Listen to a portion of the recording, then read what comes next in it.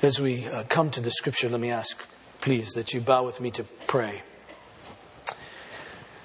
Father in heaven, now as we open your word, we realize our fingers perhaps are nimble enough to open this book, but we know the condition of our hearts, and so we pray that you would help us. We know your spirit within us is there, helping us, showing us, bringing to light that which is true. So we pray, Holy Spirit, that you would work that in us even now. Show to us that in Jesus this new covenant has come, that you have written or writing your very law upon our hearts. So I pray that what we read resonates then with us, and we believe. This I pray in Jesus' name. Amen. Turn please to Jeremiah in chapter 32. Jeremiah chapter 32. We've already read some of this in our responsive readings this morning, just to kind of prep us and to get us up with this. I want to read verses 1 through 25. That's not the whole of it, but that's sufficient. I especially want us to get the background, and then for us also to be able to once again think through Jeremiah's prayer, for that will focus really our attention in a good way. Jeremiah chapter 32 and verse 1. Hear the word of God. The word that came to Jeremiah from the Lord in the 10th year of Zedekiah, king of Judah, which was the 18th year of Nebuchadnezzar. At that time, the army of the king of Babylon was besieging Jerusalem, and Jeremiah the prophet was shut up in the court of the guard that was in the palace of the king of Judah.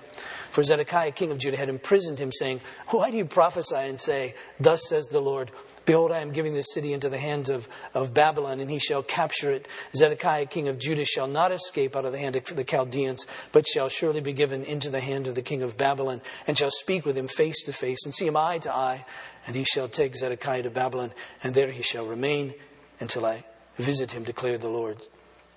Though you fight against the Chaldeans, you shall not succeed." Jeremiah said, "The word of the Lord came to me, behold, Hanamel, the son of Shallum, your uncle, will come to you and say, 'Buy my field that is at Anathoth, for the right of redemption by purchase is yours.' Then Hanamel, my cousin, came to me in the courts of the guard in accordance with the word of the Lord, and said to me, 'Buy my field that is at Anathoth in the land of Benjamin, for the right of possession and redemption is yours. Buy it for yourself.' Then I knew it was the word of the Lord. And I bought the field at Anathoth from Hanamel, my cousin, and weighed out money to him, 17 shekels of silver. I signed the deed, sealed it, and got witnesses, and weighed the money on scales.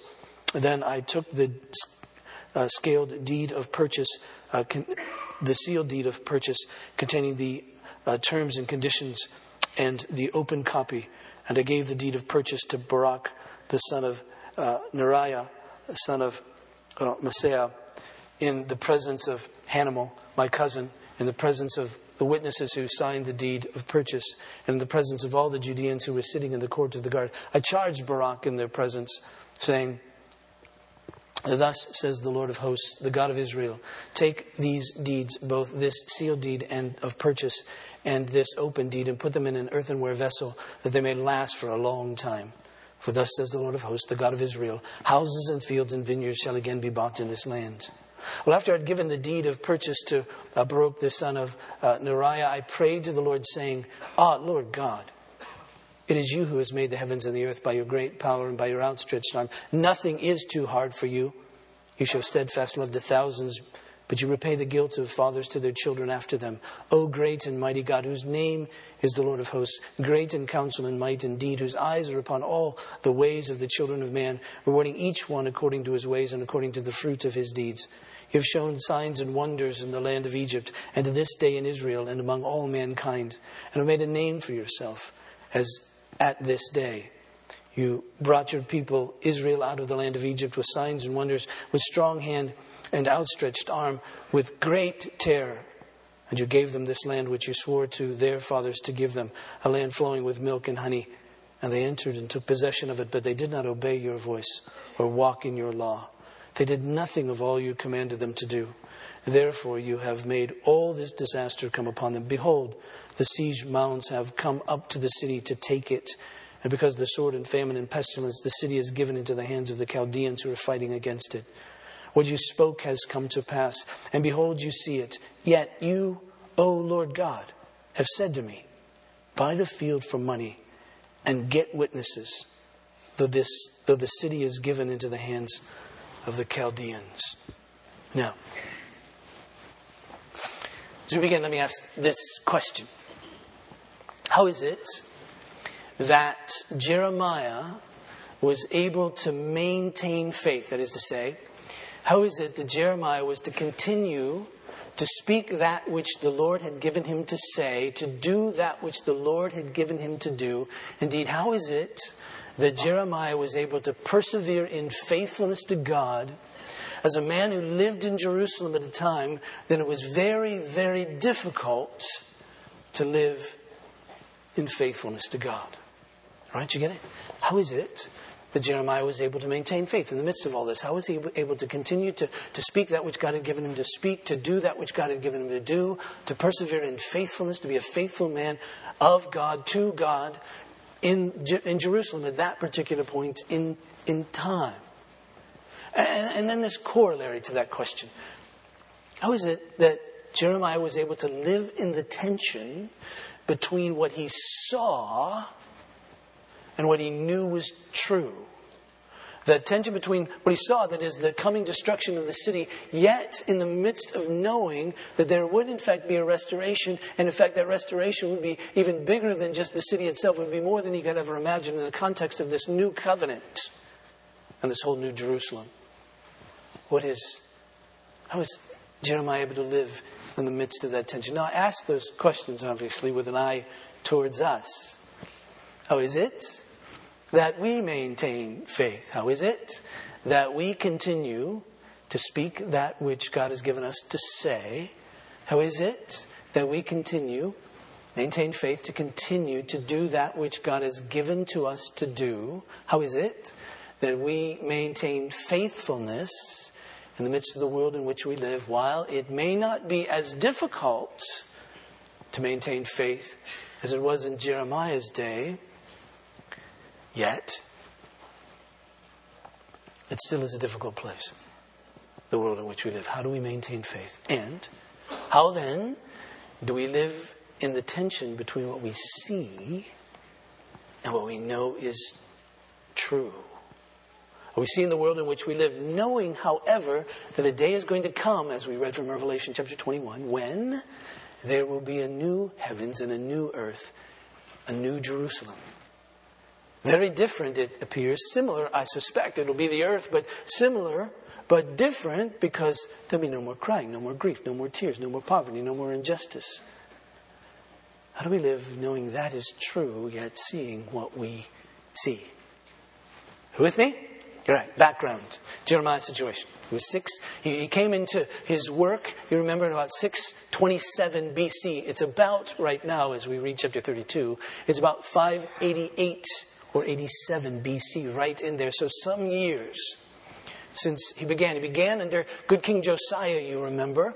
Good King Josiah was king in ancient Judah. At a time when the law was rediscovered, they found the book of the law and they began to practice it. And he enforced, Josiah did, the worship of God again in the temple and in the places of worship. And so things were well then in Jerusalem, in Judah. However, after Josiah's death, things reverted back to the way it was before Josiah. People again sinned, rebelled against God. The worship of God was not done in the temple. Idols came in and all of that. And so God pronounced his judgment. And he did that through this prophet Jeremiah. Jeremiah came with the message that God is going to send another country, other enemies who will come and destroy the city. That would be the judgment against ancient Judah and the city of Jerusalem. So that was indeed coming. Again, by the time this is written, chapter 32, the last king of Judah is King Zedekiah, and he's in his 10th year. Realize he'll only reign 11. So it's close to the end.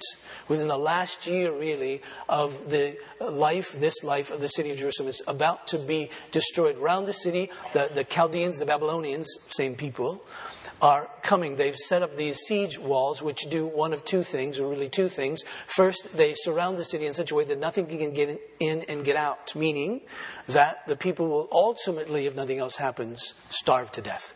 Because nothing can get into the city. No food can get into the city. And so you can only imagine what it's like to be in the city and realize this is happening. You can't get out. Nothing can get in. And therefore, you know that it's only a matter of time till you will starve to death, you and your children.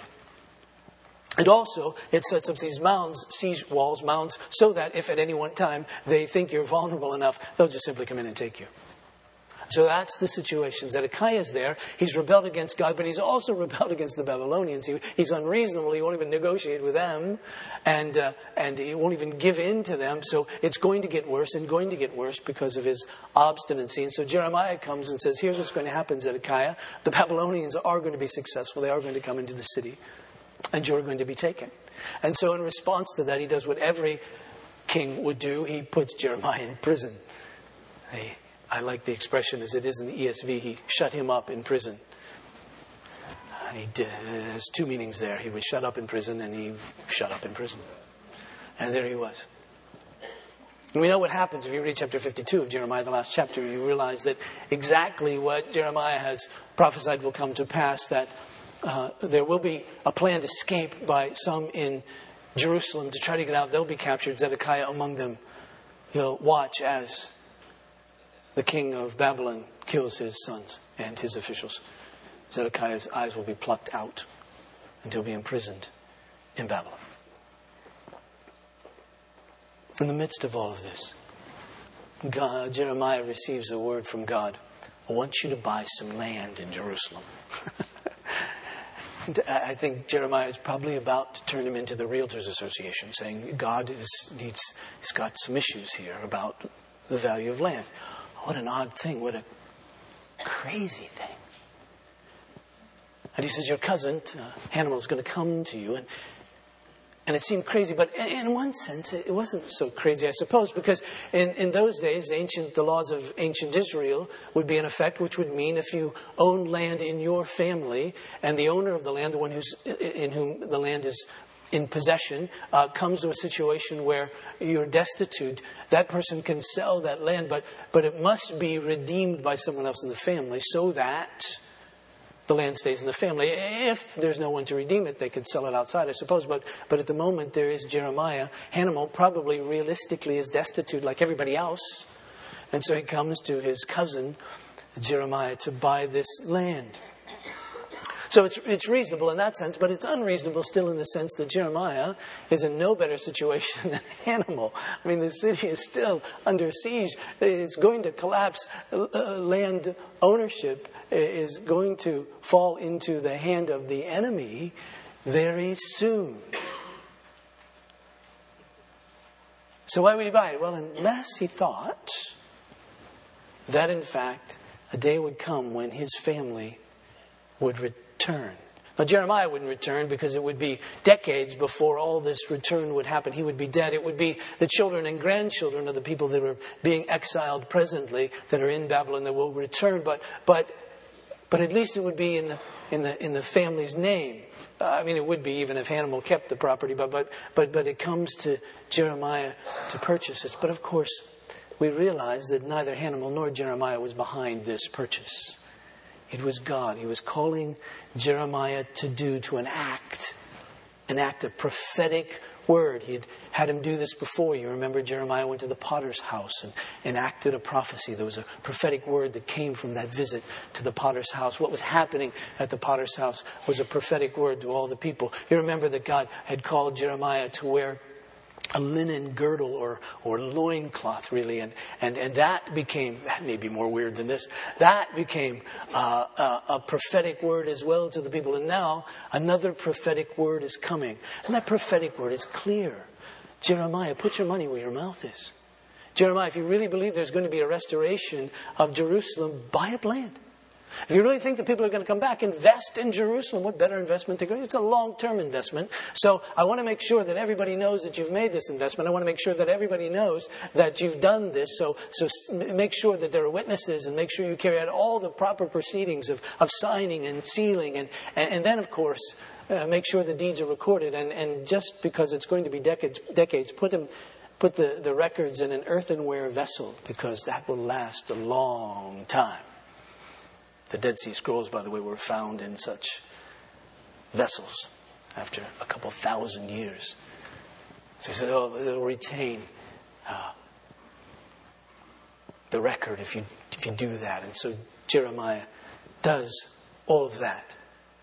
And there he finds himself. He's purchased this property just like God had said. But I don't think we should underestimate how odd this was, even for Jeremiah.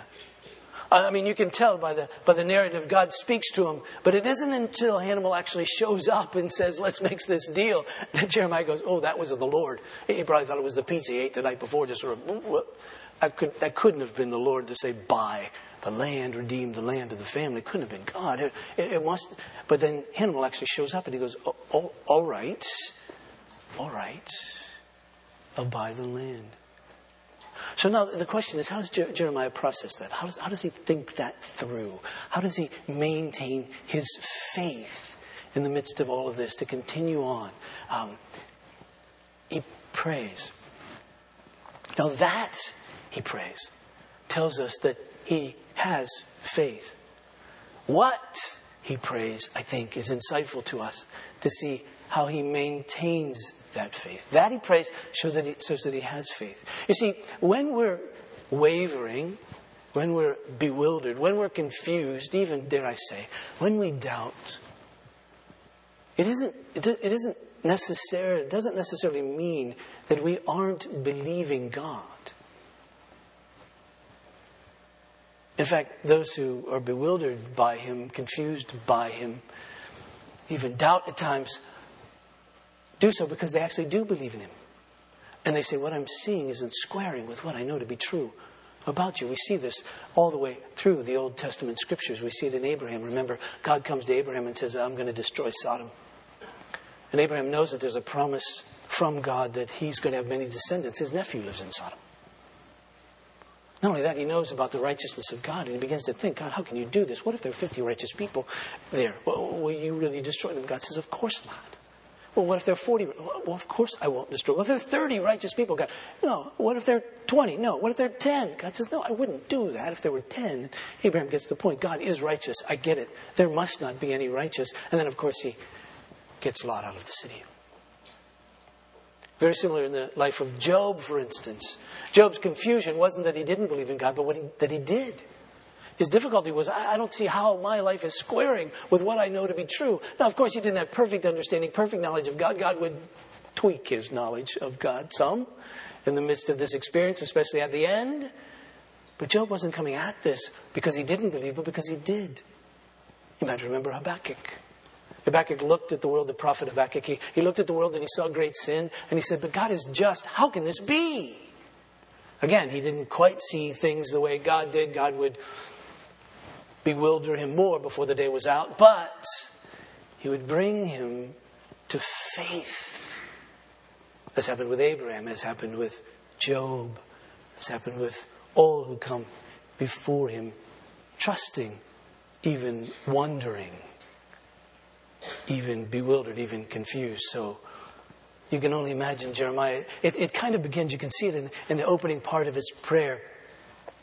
Notice verse 16. We read, after I had given the deed of purchase to Baruch the son of Neriah, I prayed to the Lord saying, ah, Lord God. Now, if you would trace that little expression, ah, Lord God, through Jeremiah, you find that he uses it on 3 other occasions. Always when he's confused. It's a sense, as one author put it, he begins his prayer with a groan. Oh, God. You might remember when God first called Jeremiah, he was young, and God calls Jeremiah and he says to him, I want you to go and be my mouthpiece, essentially. And Jeremiah says, oh, Lord God, I'm just a kid. Do you really know what you're doing here? I don't understand why you're calling me to this. I'm just a kid. Oh, Lord God. So you get the same sense. He's saying, oh, Lord God, I bought the land. I did it. You said it was confirmed. I get that. I'm just still not quite sure why you had me do that. Oh, Lord God. So it begins, in a sense, with this groan, with this sense of, God, I'm bewildered. But notice how he goes in his prayer. He speaks of God first. He doesn't first say, God, I'm confused. He doesn't first say, God, here's the situation. He says, God, don't you understand they're besieging the city and so forth and so on. He begins by talking about God to God. Do we pray like that? Do we begin our praying talking about God to God? When Jesus taught us to pray, he said, I want you to start your prayers by talking to God about God. Our Father in heaven. God knows where he is, by the way. We don't need to tell him, oh, you're in heaven. God says, phew, good. I thought it was on 4th Street. No, he knows where he is. We need to know where he is. We need to begin our praying as we come into the presence of God consciously. When I come into your presence, I can see you.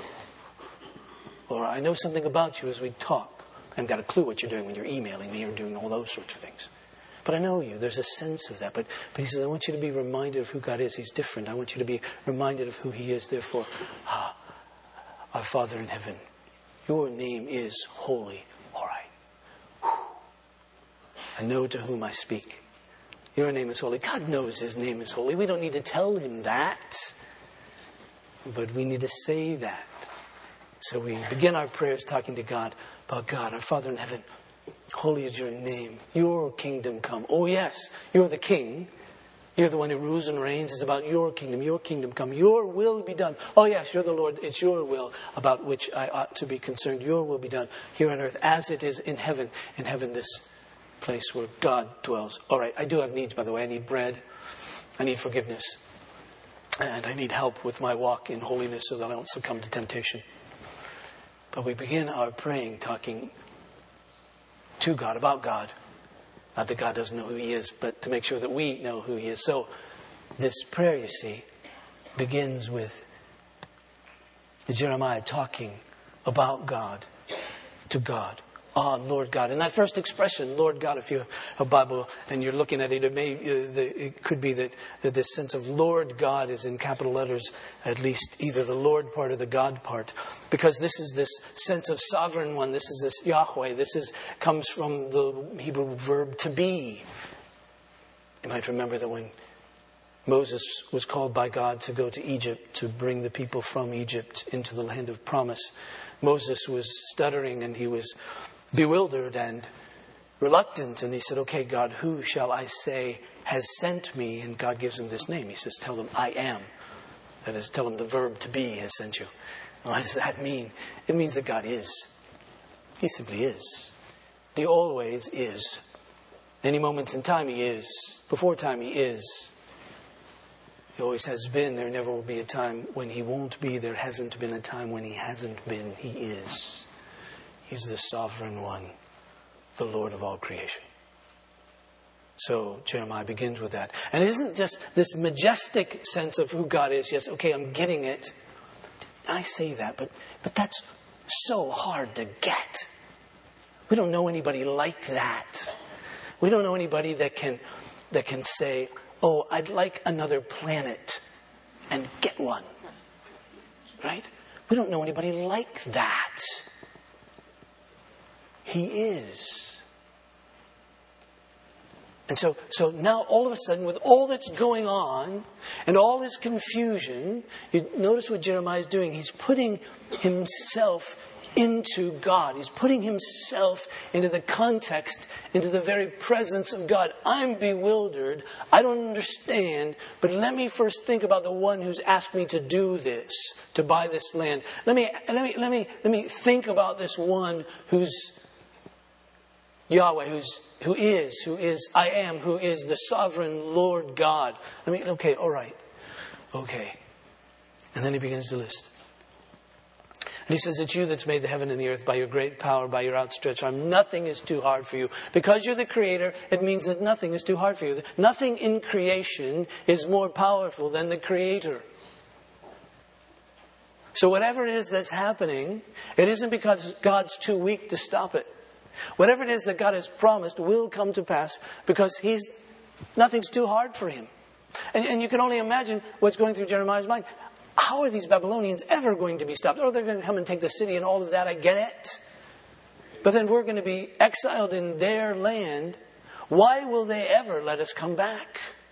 And even if they do let us come back, God, still the problem isn't the Babylonians. The problem is our rebellion against you. What keeps getting us into trouble, what keeps causing judgment to come upon us, what's caused the land to be taken in the first place, is the fact that we're sinners. So how are you going to stop that from happening again? It's been happening ever since the very beginning. How is any covenant that you have with us going to stop that? There's a new covenant, he said.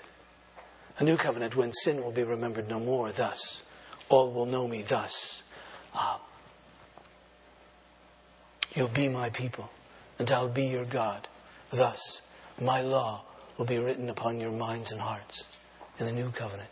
A new covenant is coming. So it'll deal with the sin of the people in a way that the sin of the people has never been dealt with before. And that isn't too difficult for me. The Babylonians aren't too difficult for me. The people of Judah aren't too difficult for me. There's nothing too difficult for me because I'm the creator of all that is. You can just get the sense of sigh in Jeremiah. All right. All right. You show steadfast love to thousands. So that whatever's happening at the moment, the destruction of Jerusalem, any of that, isn't happening because God isn't loving. His steadfast love, his faithful love is shown to thousands. You repay the guilt of fathers to their children after them. That is to say, he's just. So that whatever's happening isn't because God is unjust. So we have God who's creator, is powerful, nothing too hard for him. We have this God who is. We have this God who is loving. We have this God who also is just. O great and mighty God, whose name is the Lord of hosts, great in counsel and mighty in deed. He's saying your purposes, your counsel, your purposes are always perfect. You're wise. You're perfectly wise. So whatever's happening isn't happening because you're not wise. Whatever's happening isn't happening because your purposes aren't right or good. They really are. Because that's who you are.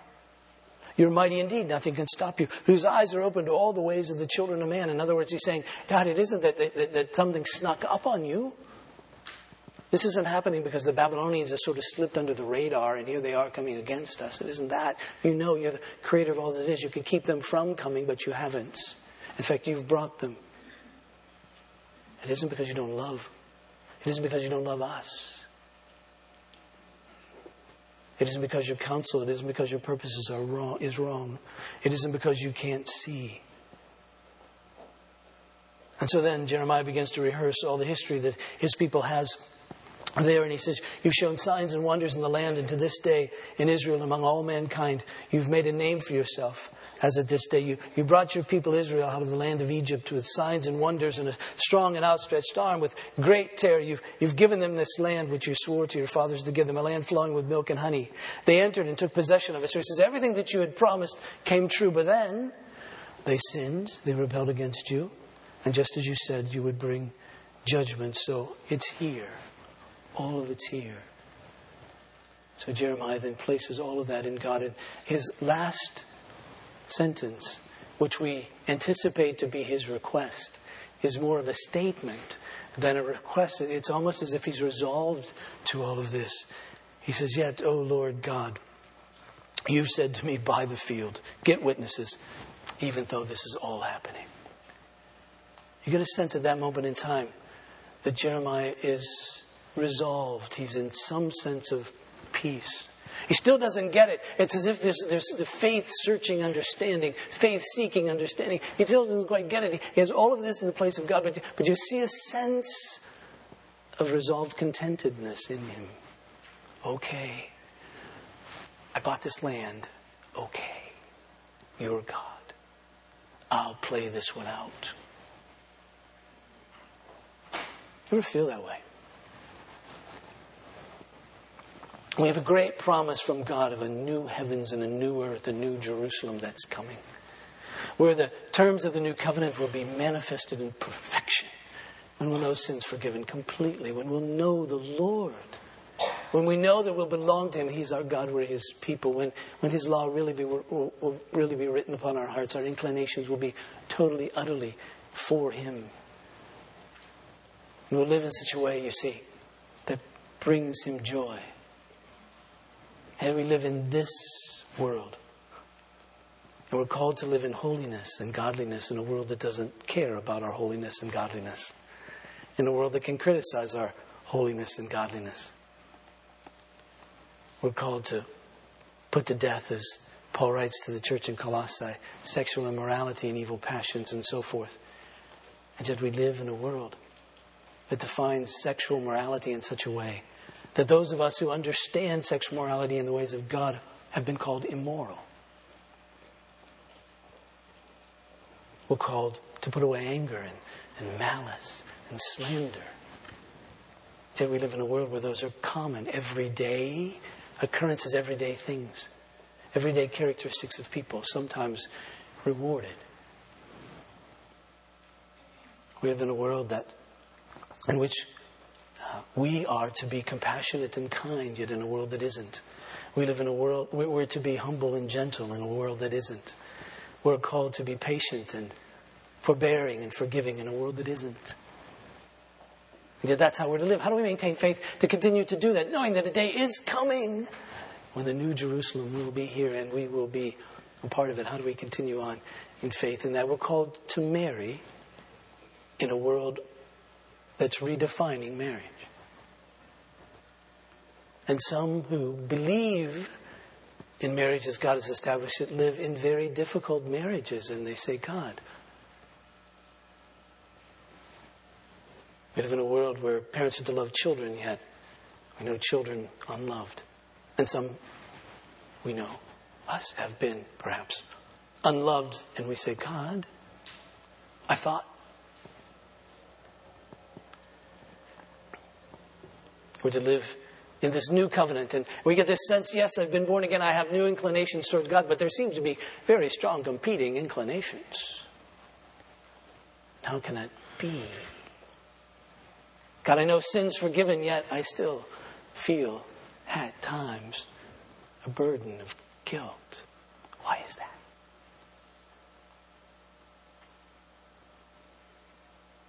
We know this new covenant. We know the new Jerusalem to come.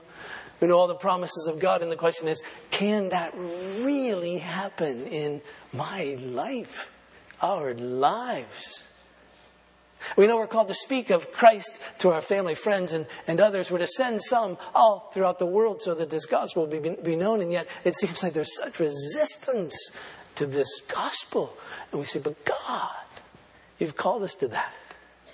How do we maintain faith in the midst of that? How do we continue on in the midst of that? There's sometimes at the end of the day that even as I rehearse the attributes of God and who He is, I end up by saying, but God, look at this. How do we live in the tension between what I see and yet what I know is true? Well, that's when we refocus our gaze. As Jeremiah did. I know what I see. Yet I know that which is true. That which comes from God. We focus our gaze upon Jesus. He's the one who's revealed God to us as fully as we know Him. He's the one who has come to make God known. No more so than on that night in which He was betrayed. The scripture says that He took bread after giving thanks. He broke it. He gave it to His disciples. He said, this is my body which is given for you. Do this, He said, in remembrance of me. And in the same way, He took the cup.